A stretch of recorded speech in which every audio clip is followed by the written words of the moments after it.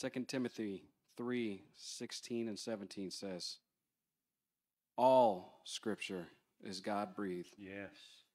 and profitable for teaching, for reproof, for correction, and for training in righteousness, that the man of God may be complete, equipped for every good work. This is the word of the Lord.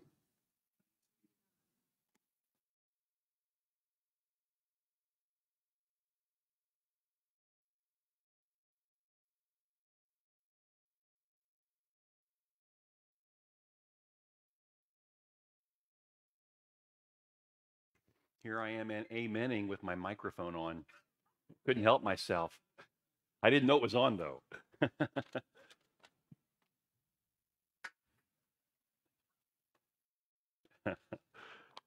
Well, it's good to see each of you here today in service, and what a wonderful time we've already had. That last song just hits me every time, man. I'll tell you. You know, while worship starts in the mind, how we think about God, it does move into the emotion. Don't let anyone tell you that experiential, feeling, sensing the presence of God and knowing the Spirit's in you, that you can't feel that and that you can't emote over what you know. That's a good thing. Just don't start with the emotion. Start with what you know of God.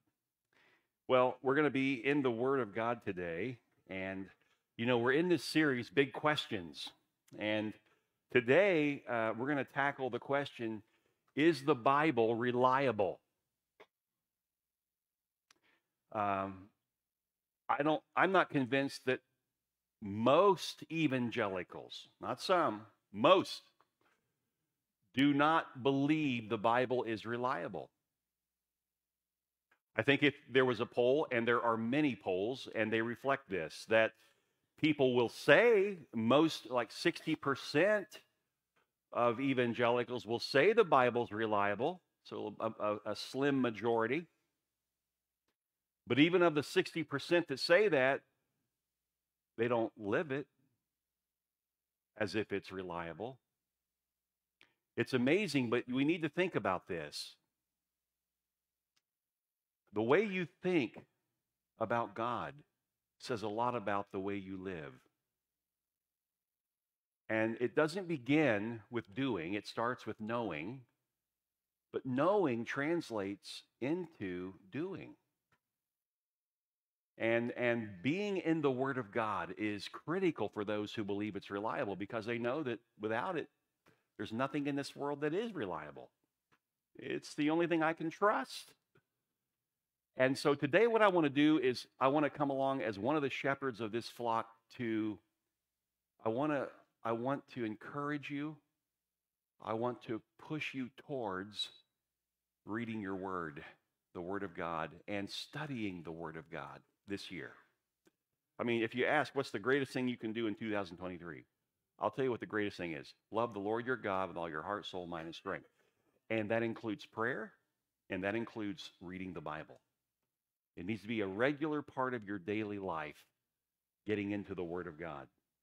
God's Word should always take a front seat in our lives, because what you believe about God is the most important thing about you. And what you believe about the Bible determines whether what you believe about God is worth believing in the first place. If you say you believe in God, but all of your beliefs and opinions are based on your ideas and not the Word of God, then that's a poor belief system. The Bible addresses every question, every subject, every concern that you'll ever face in this life. And it will provide the greatest level of comfort, peace, and strength that you will need to get through the trials that are sure to come, and many of you are facing right now. There is no trial that you're facing or suffering that God's Word does not bring strength and comfort and assurance to you in. And when we get to a point where we say, I'm just overwhelmed, the first thing that ought to go off in your mind, the first flag ought to rise, and it ought to say, have you been in the Word? See, what happens when we have a problem is we focus on the problem. We lose sight of the greatness of our God. But when you go to Isaiah chapter 40, like we read this morning, or many other passages in the Psalms, that describe the greatness of God, all of a sudden, as you're reading and you're letting your mind be washed over with the Word, all of a sudden, those problems that were just killing you, they become smaller because you know your God is greater. Scotty read for us the passage in the reading. Today, we're going to be in a lot of Scripture, so if you have a pen and paper, you're going to want it to write down some Scripture passages, but what he read was so true. This is what the Bible says. This is what God says about himself. He says, all Scripture is breathed out by God and profitable for teaching, for reproof, for correction, and for training in righteousness. Why? Why should we do that? Why should we study the Word? So that the man or the woman of God, excuse me, may be completely equipped for every good work. Amen?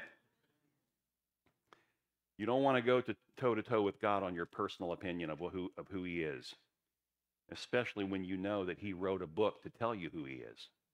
You want to know what the book says. But the Bible is God's own testimony to himself.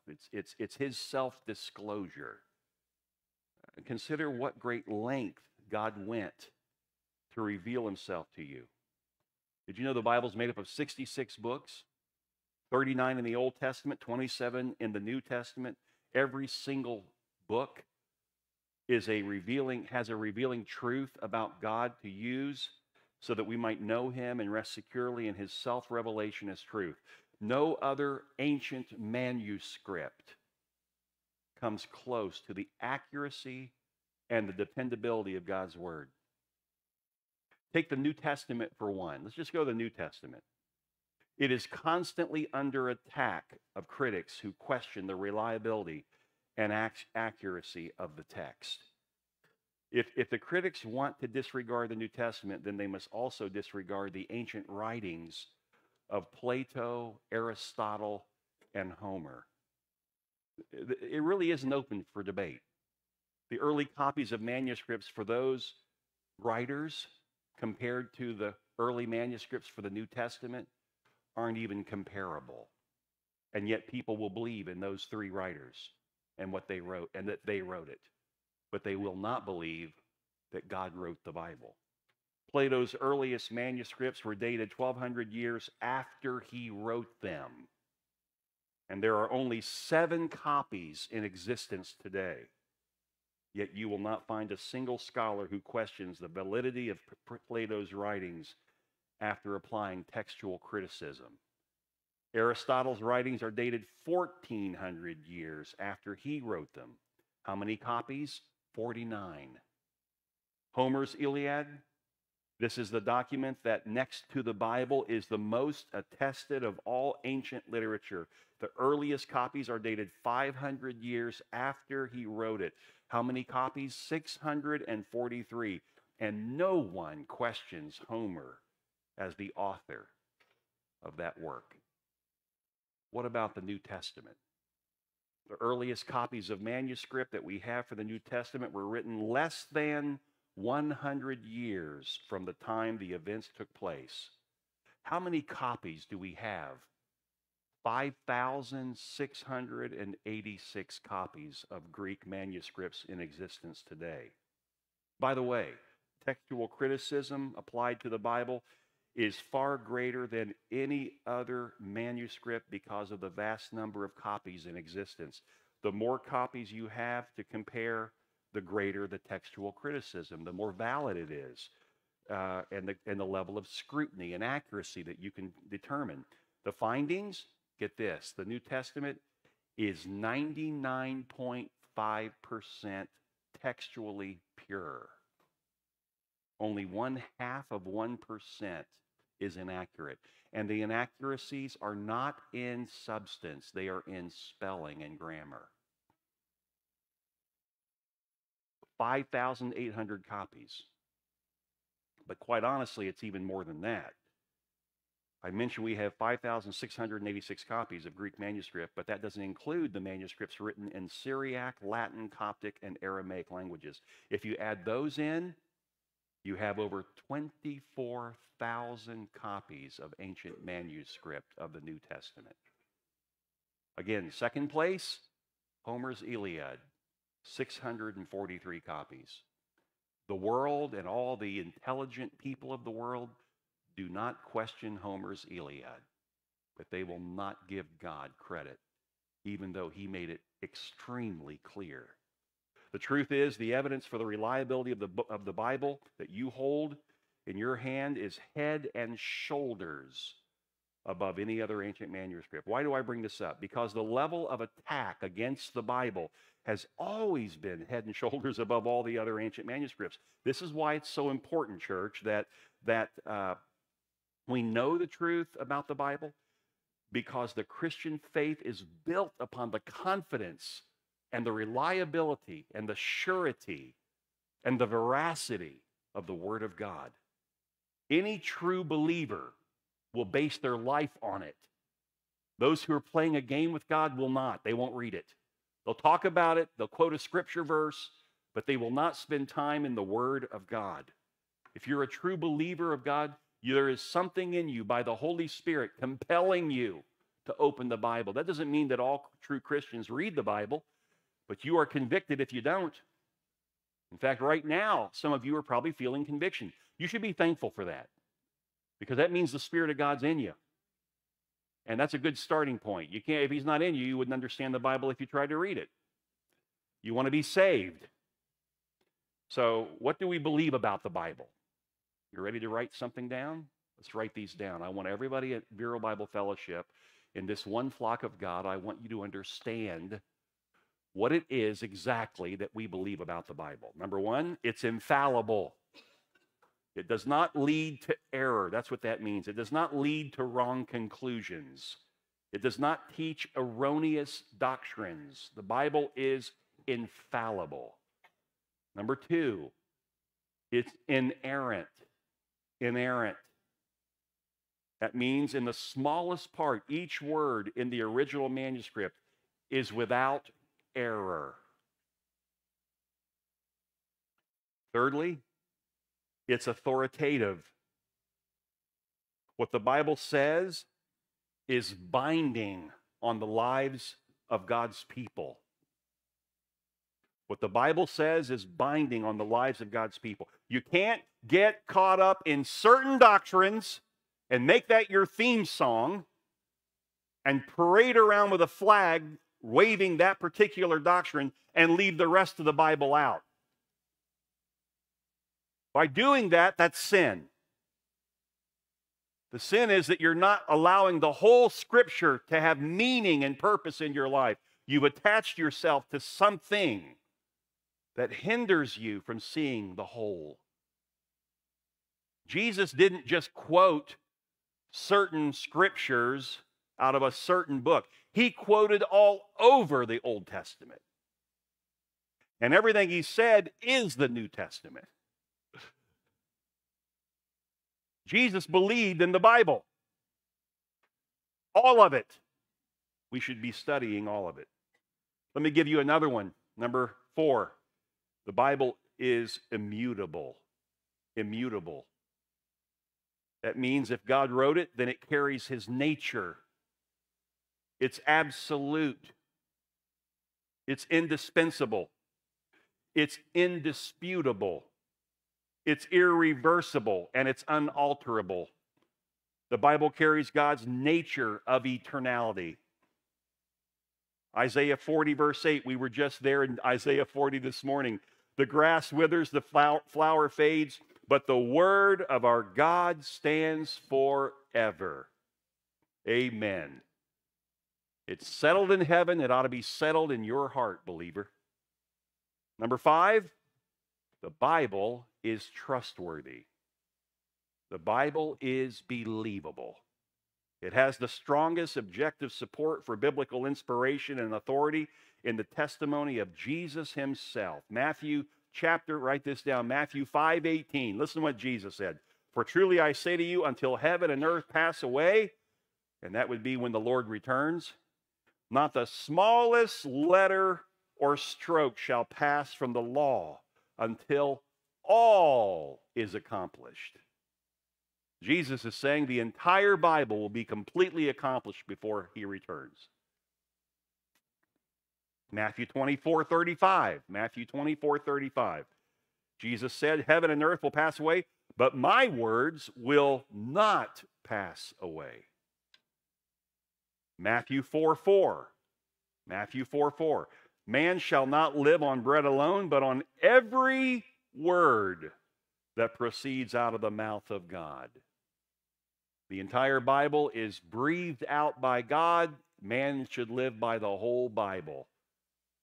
And every word that proceeds out is what you live on. Amen? See, Jesus believed that in total. This is the inspired word of God. Do you believe that? How will you deal with Jesus' testimony on the authority of God's word? If you believe Jesus is the Son of God, and you can't backstep on the authority of Scripture. And I'm afraid a lot of Christians have done that. They believe Jesus is the Son of God. They've received him in their heart. They've gotten saved. But they backstep on the Bible. Well, I just don't like certain parts of the Bible. You look at their Bible, and there's pages worn out, and then there's a whole bunch of pages that haven't even been opened yet. They take bits and pieces of the Bible, and that's where they live. They won't study the entire Word of God.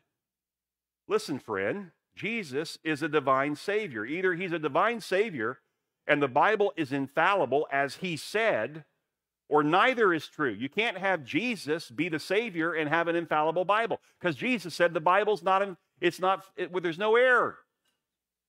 It's infallible. So you got to make up your mind. Do I believe Jesus is the Son of God? Do you? And if you do, then you ought to be in the Word. The tactic of popular criticism today is to simply question the Bible. They'll read a text. You go to some church and Sunday school class or a small group, and they'll read a passage, and then the group leader will say, so how does that passage feel to you? Or they'll say, so what is the passage saying to you? Giving you full right to say your opinion for what you think that passage means. Hogwash. That's ridiculous. This is not some idea that you get to mull over and come up with your own conclusion. This is God's word. This is God's testimony. This is God's opinion. Who has an opinion greater than God's opinion? We never want to be that person that does that. But the world will say, well, maybe it's true. Maybe it's not true. That's the church that started back in the 2000s. We came out of the seeker-sensitive church, and then all of a sudden you started having this emerging church. And the emergence, it means you meet in a room like this, but you set up carpet, lay down some not carpet, but some rugs, and then you have some couches that are comfortable and chairs, some bean bags, where people can just kind of hang out. Let's light some candles around the room so that it has a sacred moment to it, And then let's question. Let's read the text, and then that could be true. They're taking their script from the world. The Bible's not to be treated that way, friends. Listen, let me say this, because this is real important. Turn to Psalm 19:7. Why don't we just let God's word tell us whether it's true or not, rather than us in our own opinions decide that? I want to take you to a passage where it's actually Psalm 19, verses 7 through 9, is a summary statement of the entire Psalm 119. Isn't that interesting? You could read Psalm 119. It's the longest chapter in the Bible. And one time, a pastor was invited to come and speak at a guest church. And in his church, he always read the text that he was going to preach, like we do here. And they said, we want you to teach Psalm 119.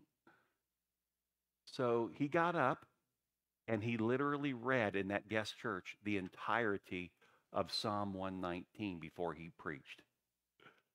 Could you imagine what the people were thinking? He was not going to cut short the word of God. You asked me to do it. I'm here. Let's go. And he read it. But Psalm 19, 7 through 9 is a summary. It says this, verse 7, the law of the Lord is perfect, reviving the soul. The testimony of the Lord is sure, making wise the simple. The precepts of the Lord are right, rejoicing the heart. The commandment of the Lord is pure, enlightening the eyes. The fear of the Lord is clean, enduring forever. The rules of the Lord are true and righteous altogether. So in those 3 verses, it describes the Bible in different ways. It's the law, it's the testimony, it's the precepts, it's the commandment. He goes down. He lists what the Bible is.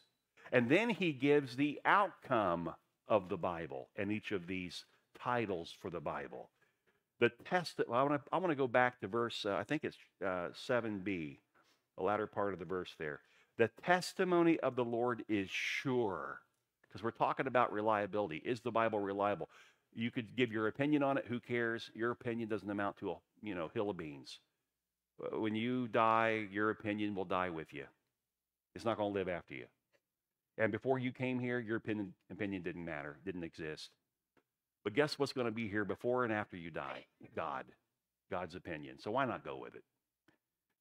Testimony. What does that mean? The testimony of the Lord is sure, making wise the simple. Testimony is personal witness to one's experience. You go to a courtroom, when somebody is brought forward to testify, they can only testify to their personal experience. Well, guess what?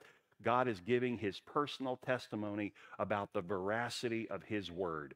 That's what the Bible is. It's God's own self-disclosure. That's what Psalm 19, 7 through 9 is. This is God's personal testimony. And he says the testimony of the Lord is sure, making wise the simple. I want you to listen to this. There are 2 Hebrew words that are translated into English for the word simple. We see that word simple here, wise and simple, making wise and simple. The word of God makes wise the simple. Okay, so the first word is translated. It's translated as sincere. Sincere. The theme verse for our church, 2 Corinthians 11:3. But I'm afraid that as the serpent has deceived Eve with his craftiness, that you might also be led astray from the simple and pure devotion to Christ, from the sincere and pure devotion to Christ. So it means sincere. But the other Greek word, or Hebrew word rather, for simple translates in English as ignorance. Ignorance. One without understanding, one who does not know. But it has a concrete idea to it. Why? Because it's in the Hebrew language. The Hebrew language is very concrete, unlike the Greek, which is esoteric, it's philosophical, theoretical. Hebrew is very concrete as opposed to being abstract. And the idea of being simple-minded is the idea of an open door. Interesting. Ignorance at the root form is a picture of an open door. A person says, well, I'm open-minded, and they're proud of it, right? People in the world.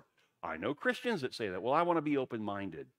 They don't realize it, but the Jews would interpret that person as making a public statement of ignorance. That's what they just did in the Hebrew language. Person says, I'm an agnostic. Really? Yes, I'm an agnostic. That means one who does not know. Agonos is one who does not know. Remind them that the Latin equivalent of not knowing, of being agnostic, the Latin equivalent is ignoramus. You rarely hear someone say, well, I'm an ignoramus. But that's what they are. They're admitting it. And what they're saying at the root level in the Hebrew language is, I'm just an open door. Anything can come in and anything can go out. I don't really care. And I've got to say to you, that's not wise. and you'll never be discerning, and you'll never be able to discriminate. I know with indiscrimination, I know how that word is a hot topic word in this culture, but it's a good word. Discriminate is a good word in the Bible. God wants you to be able to discriminate between what is right and what is wrong, between what is fallible, what is erroneous, and what is true. If you told the Apostle Paul that you were open-minded, he would say, close the door. You need to know what to keep in and what to keep out. And I've used this example in the past, and I'll just say it again because it's so simple, but it's a simple analogy that works. And that is, nobody in this room has a home that they leave the front door wide open. Why? Because, well, first and foremost, because there's stuff on the inside you don't want to get out. If you've got kids, you might open the door and leave the screen door closed and locked so the kids can't get out and get some air. But otherwise, you leave the door open or the door closed. And why? Because most of the year here, it's hot. We want air conditioning. You don't want the air getting out, so you close the door. And for many of you today, you have a camera system set up on your front door or close to the front door, so you can see, you can discriminate, you can discern who's at the door and whether or not you want them to come in. That is a good thing. That's what the Bible is saying. The Bible says, don't leave the front door open and the back door where anybody can walk in and walk out whatever they want, and you're just this ignoramus letting it all happen. Don't be that person. The Bible here in this text says, God will make you skilled at life, making wise the simple. It's not just theoretical. It's truth in the mind that shows up in your life. We're not talking about spinning off theories here. We're talking about knowing what is right. To know what is right means to be in the Word of God, studying the Word of God, that I might be able to even with greater clarity know, to discern and discriminate in this lost and fallen world what is right from wrong, and not get sucked in to a culture that longs to inculcate you and your children into worldly belief systems. You truly want to have, as a believer, a biblical worldview. Amen? But the Bible is believable. Did you know that the Bible is preeminent among all literature?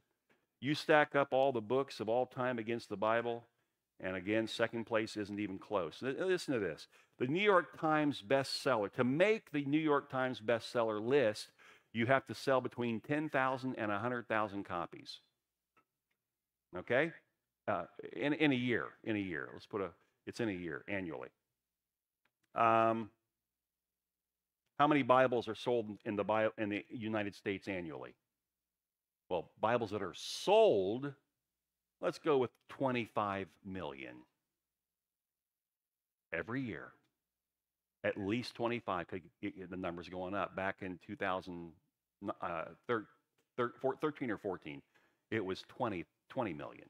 Now it's 25 million. And that's just the U.S. The fact is, the Bible is the best-selling book of the year every single year. You think the New York Times will acknowledge it? They wouldn't, because it would be boring. Every year the Bible wins. The top New York Times bestseller. The United Bible Societies report that their network of organizations distributed 633 million portions of Scripture. So now we're not talking about Bibles that are sold. Now we're just talking about Bibles that are given. 633 million portions of Scripture throughout the world. And that was back in 2000. Think what it is now. In 2008, USA Today reported that Gideon's International distributed 76 million Bibles that year. That's an average of 1.5 million Bibles every 7 days. The Gideons, man, they were on it. I looked everywhere. I couldn't find a more recent Gideon statistic. I wanted to know what that would be now, because back then, 76 million in 2008. So the Bible is preeminent in circulation. What sets it apart from all other religious books? What is it? What makes the Bible so unique? Okay, you might want to write these down. It's the only book that gives the account of special creation. There are other books that give ideas of creation, And other books that even uh, through oral tradition, what the Bible tells you clearly, oral traditions travel. And so even the Asian community has their ideas about the flood, but they don't call it that.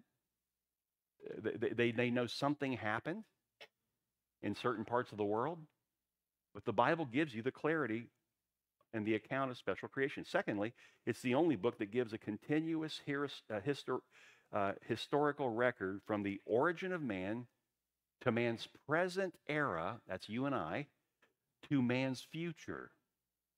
What other book will do that? The only ones that do that attempt that are fiction. Bible's not fiction. It's historically accurate in the science community. They've not been able to disprove the Bible.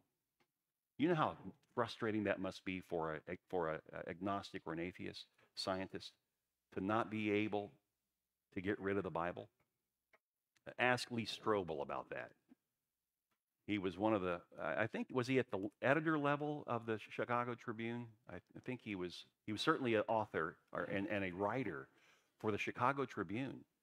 And he went out, he was writing an article. He was going to write an expose on the Bible and prove that it's not true. And I think it took a year and a half of study, and he researched and he went everywhere. I mean, talking about a Chicago Tribune, writer, a solid, well-respected writer. They do their homework. And at the end of it, he got saved and believed the Bible. How frustrating it must be for atheists. And he was an atheist. How frustrating. Let me give you another one. It's the only book that gives history a purpose, a true purpose. You, if you're a believer and you're in the Word, you know the future.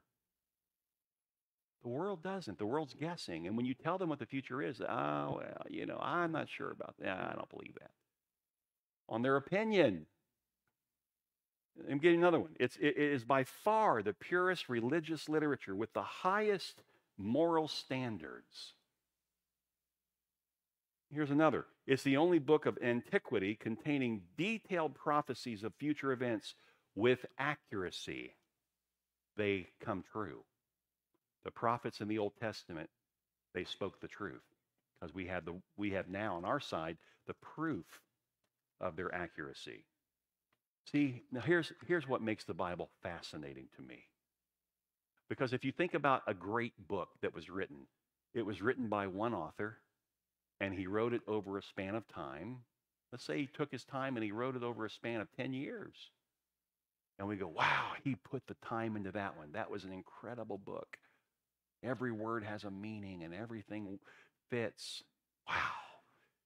Let me blow you away. God used 40 different authors to record his word. Shepherds, farmers, political and religious leaders, even kings. Together, these authors lived over a period of 1,500 years. They didn't know each other. They couldn't conspire together to write the Bible. They lived on 3 different continents when you didn't travel from one continent to another. The authors lived over a span of 1,500 years. Let me put that in context. That's the same amount of time as from the beginning of the Middle Ages until now.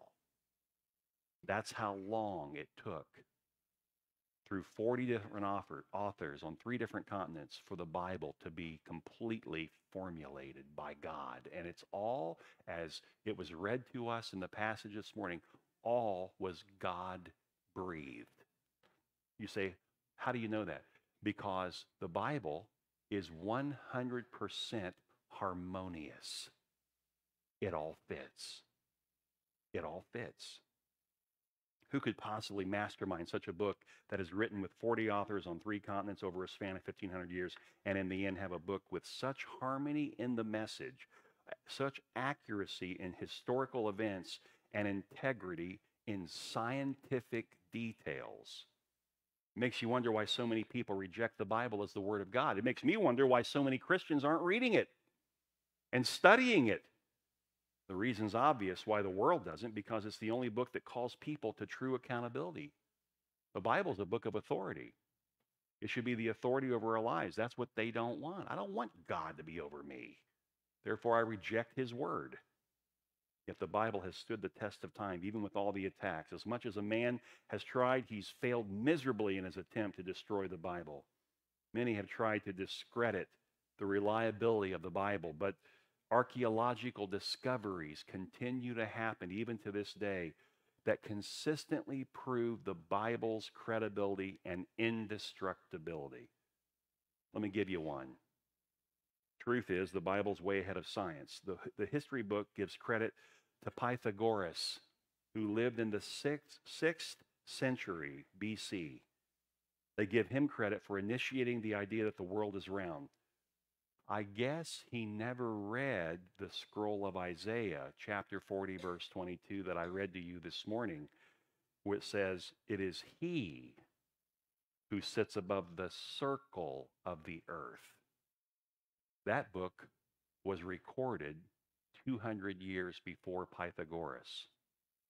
For centuries, professors said, there are no Hittite people on the earth that ever lived on the earth. The Bible talks about these Hittites, and it does. It actually mentions the Hittites 48 times. Now, that proves the Bible's a fantasy, fictional work until the late 19th century, when archaeologists discovered a letter written by the Hittite king to the Egyptian king. Oops. So just how indestructible is the Bible? Psalm 119:89 says, "Forever, O Lord, thy word is settled in heaven." Many a philosopher have tried and failed to completely destroy the Bible and its influence. Voltaire, an atheist, said, quote, 50 years from now, the world will hear no more of the Bible. 50 years later, the British Museum paid the Russian government $500,000 for one copy of a Greek manuscript of Scripture. In that same year, the year of Voltaire's prediction, the first edition of Voltaire's book sold in a Parisian bookstore for less than 8 cents. By the way, 50 years after Voltaire's death, he said in 50 years, remember his quote, a prominent organization purchased Voltaire's home and set up a printing press. The name of the organization? The Geneva Bible Society. Does God have a sense of humor or what? World leaders have tried and failed. Diocletian, the Roman emperor, tried the most concerted attack against both Christians and the Word of God. In 303 AD, he issued proclamations that every single manuscript of the Bible be burned. Of course, Christians resisted. So the imperial government then demanded that the scriptures be given up or face execution. He delivered on his promise and burned so many Christians and manuscripts that he finally erected a column in Rome, or an Ark of Triumph.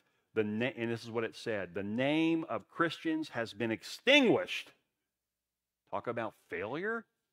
Just 22 years later, the church council met at Nicaea and enthroned the Bible as the only infallible judge of truth in the world. Some extinction, huh? See, many in the academic community have tried to laugh the Bible out of existence. Just over 200 years ago, Thomas Paine, one of the great geniuses of his era, presented the Age of Reason. That whole book, that work was written to destroy the Bible, to destroy Christianity. He felt that his arguments would forever destroy the Bible. When here's what he said, quote, "When I get through, there will not be 5 Bibles left in America," 200 years ago. The truth is, the Bible has consistently outlived its pallbearers. I love what Billy Sunday said about the Bible. Now, this was a Holy Ghost fire preacher, Pentecostal preacher. But before Billy Sunday got saved, he was a Major League Baseball player. Now listen to what he said. When I received Christ with the Holy Spirit as my guide, I entered at the portico of Genesis. I walked down the corridor of the Old Testament. In the art gallery were pictures of Noah and Abraham and Moses and Joseph and Isaac and Jacob and Daniel hung on the wall. I passed into the music room of the Psalms where the Spirit sweeps the keyboard of nature until it seems that every reed and pipe in God's organ responds to the harp of David, the sweet singer of Israel. I entered the chamber of Ecclesiastes, where the voice of the preacher is heard, and into the conservatory of Sharon, where the lily of the valley, where sweet spices filled and perfumed my life. I entered the business office of Proverbs and on into the observatory of the prophets, where I saw telescopes of various sizes pointing to far-off events, concentrating mostly on the bright and morning star, which was to rise above the moonlit hills of Judea for our salvation and redemption. I entered the audience room of the King of Kings, catching a vision written by Matthew, Mark, Luke, and John, and then into the correspondence room where Paul and Peter and James and John and Jude wrote their epistles. I stepped into the throne room of Revelation, where tower the glittering peaks, where sits the King of Kings upon the throne of glory. And I cried out, "All hail the power of Jesus' name. Let every prostrate fall. Bring forth the royal diadem and crown him Lord of all." That fires me up. Man, I can go Pentecostal on that now. They are our brothers and sisters. There are some of them in this room. They're showing great respect to this body by not just going all out on us. I remember going, this is way off point, but got to share it. Back in the 80s, I really did have a desire to learn more about the charismatic movement. So I went to these conferences all over the place. And I went to Rockwall, Texas, and I went to a pastor's conference. And then in the evenings, we got to worship with the body. The worship center held 10,000. And that church was known for rising at 6 a.m., meeting at 6 a.m. and praying. And there'd be 300 people in that room praying. It was pretty powerful. But in that evening worship service where the body joined the pastors, the church body would come in for the evening service. And the worship is, I mean, it's all out going, man. I mean, it's happening. And I kept hearing right behind me this voice go, "Woo!" about every 2 minutes, you know? And I thought, my goodness, what's going on back here? I turned around, a little old lady, and she's got her praise on, man. She's just enjoying the presence of, at first I was irritated by it. What in the world? We're in church. I turned around, looked at her. She looked at me with the biggest smile. So happy in Jesus. They're our brothers and sisters. They will be in heaven with you. I hope you're there. I hope those who claim to be Pentecostal will be there. But we need to stop worrying about what other people think about the Bible. Stop trying to be cool and fit in with this world. God called you out of the world, right? When you follow God, you follow what looks foolish in the eyes of the world. Being foolish for Christ's sake is a good thing. It's worth it. Let the world say you're a fool. You be a fool for Jesus. Imagine how foolish Noah looked to the world. What are you building? I'm building an ark. What's an ark? I don't know.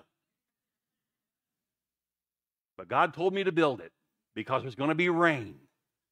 What's rain? I don't know. Imagine how foolish Noah looked. Imagine how foolish Moses looked trying to protect the Israelites from Pharaoh's army when all he had to work with was a Red Sea in front of him and a rod in his hand and Pharaoh's army pressing down. How foolish did Sarah look to her girlfriends when she was sewing clothes for a baby and they said, "Sarah, whose baby?" And she said, "Mine." What are you talking about? That's foolishness. You're 90 years old. How foolish did the Israelites look doing laps around the walls of Jericho? How foolish did David look carrying a slingshot to battle against a giant? How foolish did that little boy look when he offered his lunch to feed 20,000 people?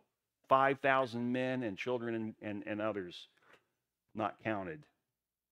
How foolish did Paul and Silas look singing while locked in stocks and chains in prison? How foolish did a pregnant peasant Jewish girl named Mary look when she turned to her boyfriend Joseph and said, "It's God's fault"?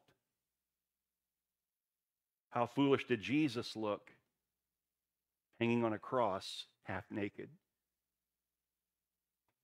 beaten beyond recognition while the people laughed at him, saying, "And you're the Messiah, a king?" What you, church, need to remember and need to know if you don't know it is that from Genesis to Revelation, God used the foolish to confound the wise.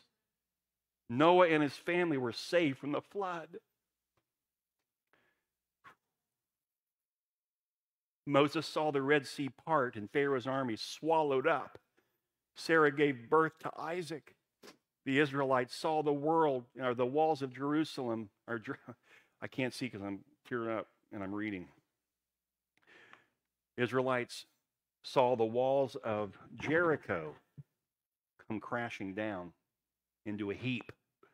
David defeated Goliath and chopped his head off. The little boy's lunch not only fed 20,000, but provided 12 baskets full of food left over. Paul and Silas walked out of that prison free men. Mary gave birth to the Messiah. Be a fool for Jesus. The whole Bible's made up of fools from the world's view. How do I get started? Practically speaking, open it. Open your Bible. It can't do you any good if you don't open it. Secondly, chew it up. You say, how do I chew up the Bible? You start with prayer. Before you read it, pray, because the Holy Spirit's work is to bring to remembrance everything Jesus said, to lead you, guide you into all truth. So ask God to allow the Bible to come alive for you, that He might, by His Spirit, illuminate your heart to what you're reading. And then take one bite at a time. You don't need to read the whole Bible in one setting. Forget about reading the Bible in 1 year. Slow down. Start with just a chapter. And if you come into a part of the chapter that really speaks to you, stop there. Meditate on that. God might be using that to say something to you in your life. Ask God to open your eyes to understand it. And then, the last thing about chewing, you got to obey. That's the swallowing part. If you just chew food and after you chew it for 5 minutes, you spit it out, didn't do your body any good. You got to swallow the food. You got to obey the word. And then lastly, so it's not just open it up and chew it up, it's live it out by the Holy Spirit of God. That's what the whole work of sanctification is to take you as a believer and process you towards God. Thank you very much. Appreciate that. Did I take all of them? Well, you blessed me. Thank you. I appreciate that. So we've got to live it. You can't just read it. You got to study it, chew it up, swallow it. And when you swallow, what you're doing is you're letting it internalize. You're letting it become you.